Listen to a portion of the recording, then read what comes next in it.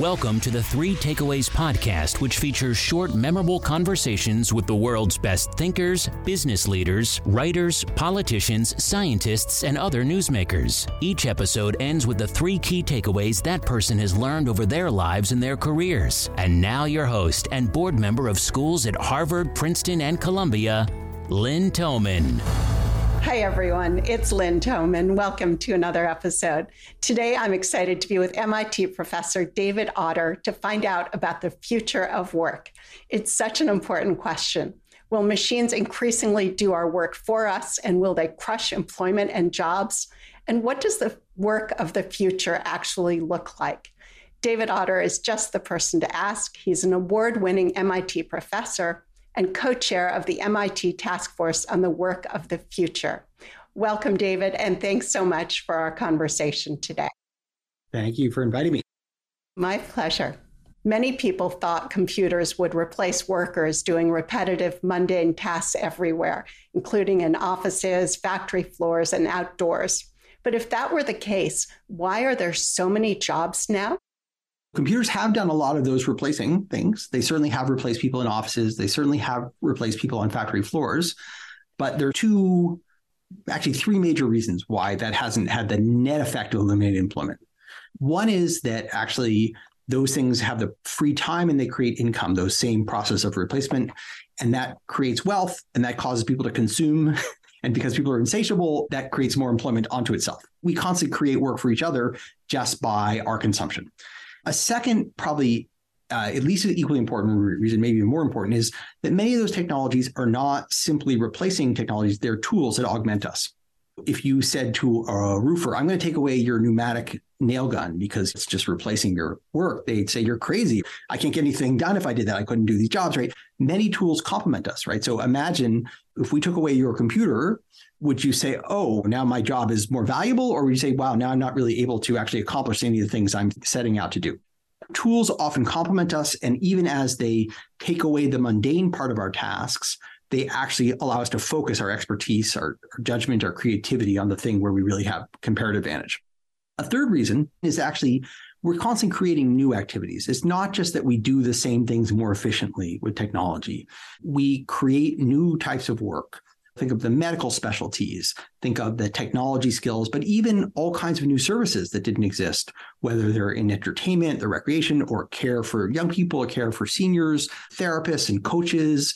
And those things reflect rising incomes, they reflect changing tastes, they reflect changing demographics, and they reflect overall creativity. So it's not simply that we do more of the same more efficiently with machines and machines do some of them. We are creating new tasks. In fact, my recent work with co-authors Anna Solomons and Carolyn Chin and Brian Segmiller, we estimate that about 61% of the jobs that people do in 2018 essentially did not exist in 1940. A lot of the work that we do is new in the last century. And speaking of the last century, 100 years ago, 40% of Americans worked on farms, and today only about 2% do. Of course, it's phenomenal that 2% of the labor force can produce enough food for a country of over 300 million people. But what happened to all those farmers whose jobs essentially disappeared? Yeah, absolutely. It's an incredible technological triumph, and this reflects improvements in irrigation, in genetics, in fertilization, in mechanization. So yeah, a couple million people can feed a country of 300 million, and we're a huge food exporter. Where did all those people go? Well, it was a generational change, and it did happen over the course of decades, and we had this major decline. But a couple things were happening simultaneously that were very beneficial. One was the rise of industry, this incredible growth of factory work. It took a lot of people without high levels of formal education and made them highly productive in building stuff. So, right, the rise of mass production accompanied the decline of agriculture. And in some sense, that was partly coincidence. It was not that we created one to deal with the problem of the other, but we were very fortunate that those things happened simultaneously. A second thing is that the citizens of the U.S. farm states made a very forward-looking decision around the late 19th and early 20th century, which was to mandate that all their kids go to high school and stay in school until the age of 18. And that was a crazy decision at the time. It seemed crazy because it was expensive. Not only did you have to hire teachers and build buildings and buy books, but those kids couldn't work on the farm during those years. So that was the biggest cost. But also it seemed like overkill. Like, why do all these people need to have this elite skill? Why do they need to be both literate and numerate? Isn't that like too much? And the rest in Europe thought we were kind of nuts to do this.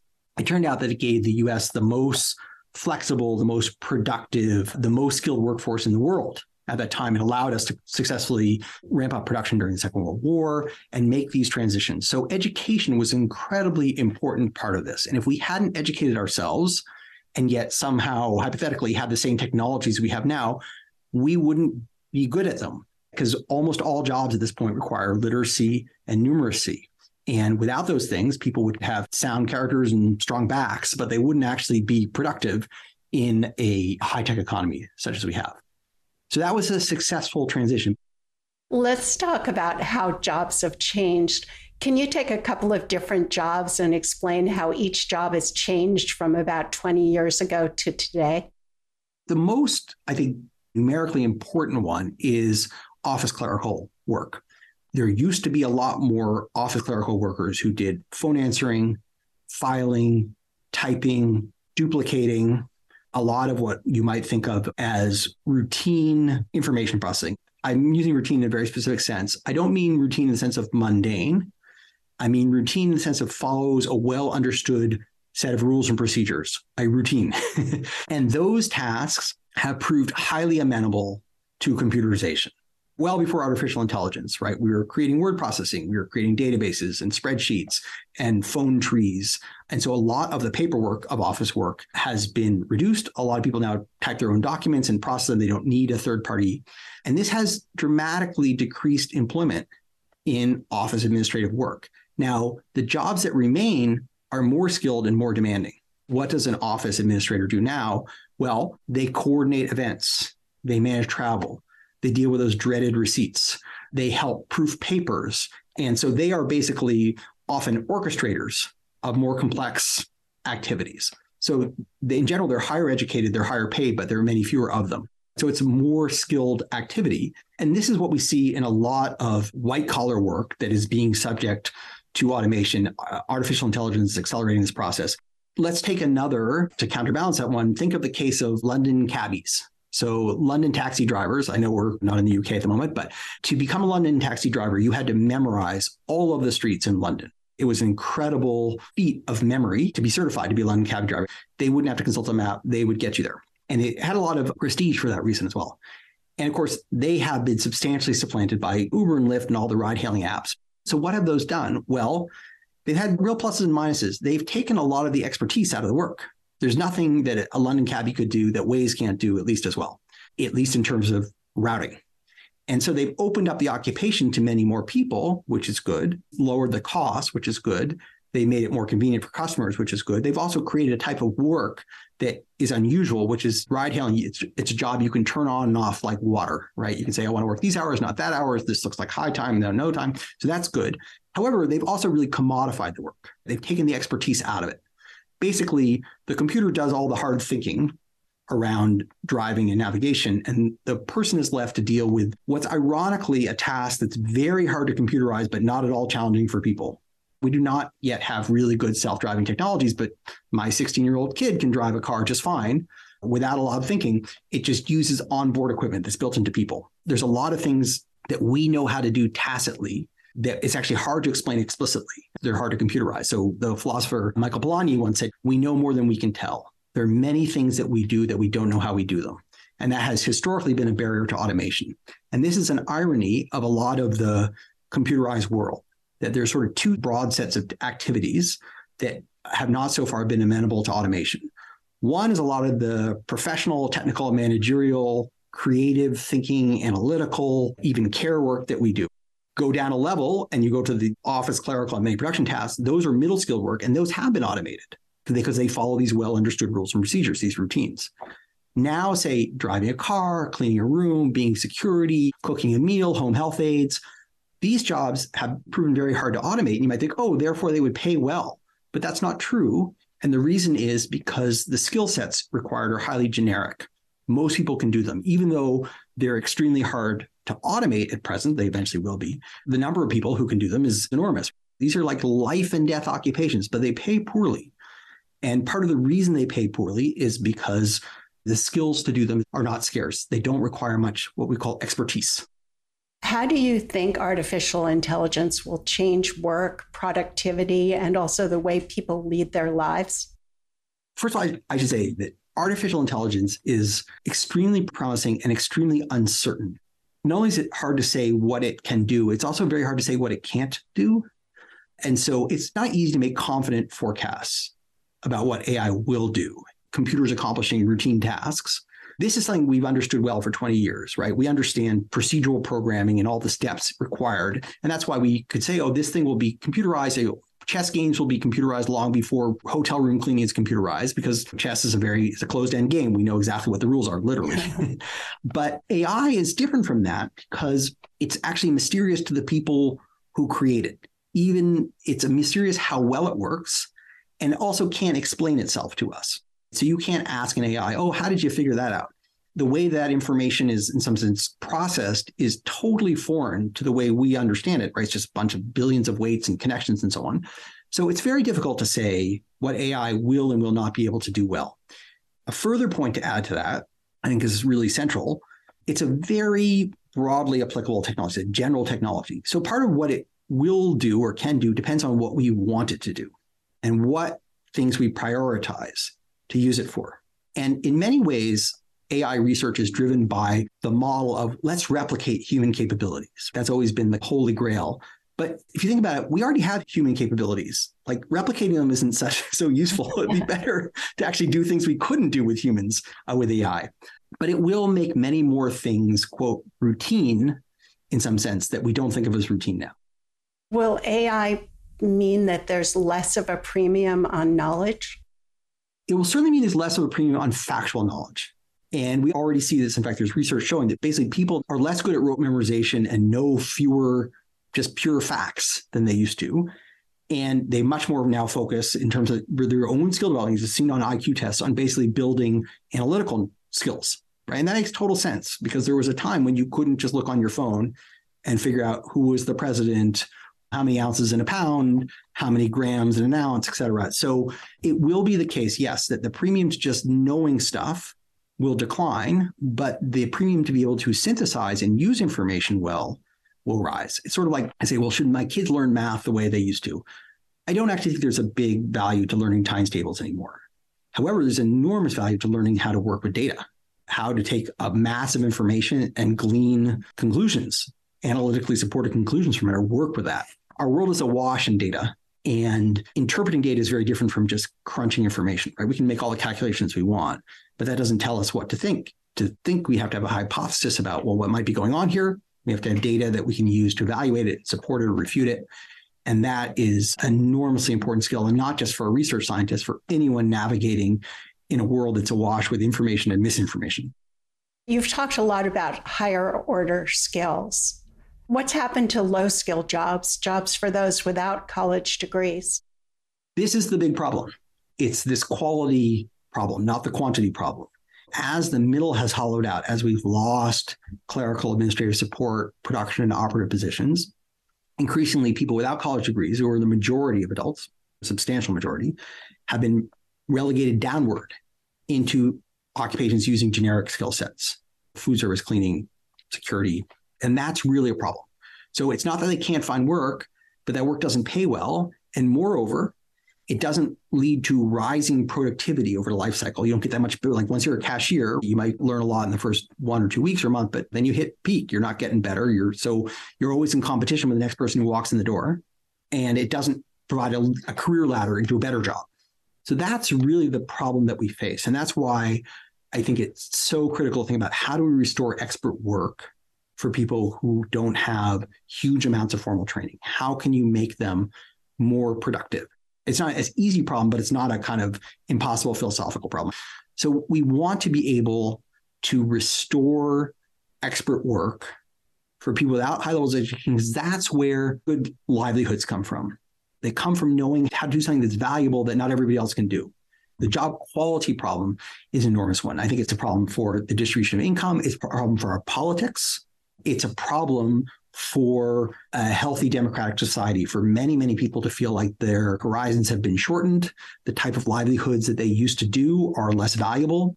And the opportunities are only run through what is perceived as a lead institution, which is higher education. David, what is a good job, or what you call a good-ish job? Not to be crass, but the first thing that matters is compensation. Does a job allow you to lead a decent standard of living, meaning you can take care of your family, your kids can live in a safe neighborhood, go to a good school? And all else equal, setting aside intrinsic worth, setting aside good treatment, people are happier when they're paid more, especially when we go from very low to reasonable standard of living. So all else equal, we want everyone to have a job that allowed them to have a reasonable standard of living in a modern society. But on top of that, what makes work good is that it uses some expertise, some skill that you have, whether it's in care, whether it's in design, whether it's in construction, whether it's in research, whether it's in cooking, that you have that's meaningful and that's distinct. And that distinction matters because it means that you are not easily replaceable. You're not generic. So you will intrinsically be treated better by your employer if you can do something that others can't do. You will not be immediately in competition with the next 16-year-old kid who shows up to say, oh, I could do that. And along with that expertise will come social esteem, because you're the person who's recognized as good at this. And it doesn't have to be you're the only the best one in the world, something you have to be on the Jimmy Fallon show to talk about what you do. It simply means you're good at it. People know it's valuable. That commands respect. Of course, on top of that, we want people to be doing work that they consider to be socially valuable, or at least not socially destructive. Although some people do work they consider socially destructive, they consider a minus, but they're compensated for it. And we want them to be treated well at their work. And that is a malleable feature of the environment. Managers can be trained to treat people better, and they actually get better results from it. And not to be harassed, not to be the subject of racism, not to be discriminated against in a variety of ways, but really let's start with reasonable standard of living. Let's add to that work that uses your expertise, so it allows you to be valuable in a particular way, and also that's fulfilling. People find it fulfilling to use expertise. And then let's make sure that that is an appropriate, morally positive environment. Before I ask for the 3 takeaways you'd like to leave the audience with, is there anything else you would like to mention that you haven't already touched upon? Well, this has been a fascinating, wide-ranging conversation. It's very easy for us to see what's going away in terms of work. And so whenever people see more automation, they think, oh my God, there's less and less for people to do. And people have thought that for a couple hundred years. And they've always worried about it, and not without some justification, because it really does have costs and benefits. But there's no evidence that we're running shy on work per se. And moreover, we are constantly creating new work, and that requires new expertise, new skills, creates variety. Moreover, in general, I don't think work primarily exists for its own reward. It exists to support people leading fulfilling, enjoyable, and adequately resourced lives. And as we get more productive, we do tend to do less work in aggregate, even though we have many jobs. People used to work 3,000 hours a year in the US, 3,500. Now they work on average a little more than 2,000. People used to start working when they were 10 years old, and they would keep working until the day they died. Now people enter the labor force at 18 or 20, if you get a graduate degree at 40, and then they retire at 60 or 65, and they enjoy many years of good health while their faculties are still intact. Although we perceive ourselves, we work so hard, we work so much, we do in a condensed way. But as a fraction of our healthy years, we work a lot less than we used to, and that's good. That reflects our rising living standards and our success of turning rising productivity into shared material wealth and prosperity. David, what are the 3 takeaways you'd like to leave the audience with today? One is people spend a lot of time worrying about the quantity of jobs. We're going to run out of jobs. There's no evidence that we're running out of jobs, but they should be worried about the quality of jobs, not the number, but do they use expertise? Do they provide a good standard of living? Those 2 things are very connected. It's the reason we have so many jobs that are low paid is because many of them are using generic skills. So that's the second point, actually, is what matters and what has led so much to the deterioration of job quality for people without college degrees is a lack of expert work, a lack of work that uses specific knowledge and capacities that individuals have developed. And that could be expert work in contracting. It could be expert work in caring for others. It could be expert work in preparing meals. It could be expert work in caring for others in coaching. But it matters that it's expert. The third point I make is people spend a lot of time trying to forecast the future. say, oh, I can tell you what is going to happen. If I could just project the course of this technology, I could tell you, and I know the technology, therefore I will be able to. But that makes a mistake about our agency. It treats the future as something that will happen as it will happen, and our job is just to guess ahead to get the right answer. But in fact, the future is something that we are creating. It's malleable. It depends on the choices we make, where we invest, what we prioritize. When we think about where's the technology going, what's AI going to do, it really matters where we put the money. If we put it into a surveillance state, we will get a surveillance state. AI is really good for that. But if we put it into education, we could make education immersive, a virtual learning environment as opposed to a classroom, and cheap and accessible. We could put it into healthcare and improve the quality and accessibility of healthcare. Healthcare is quite expensive. Make it accessible to many more people and make the work something that many people could accomplish with some training expertise and supported by the technology that would support decision-making. So the future is a social creation, and we make it by setting priorities. Those priorities need to reflect our values. So we should not ask what the future will be, but what future we want. And then it's difficult, but we're much more likely to get that one if we know what we're aiming for. David, this has been terrific. Thank you so much. Thank you very much. This was a pleasure. If you enjoyed today's episode and would like to receive the show notes or get new fresh weekly episodes, be sure to sign up for our newsletter at 3takeaways.com or follow us on Instagram, Twitter, and Facebook. Note that 3takeaways.com is with the number 3. 3 is not spelled out. See you soon at 3takeaways.com.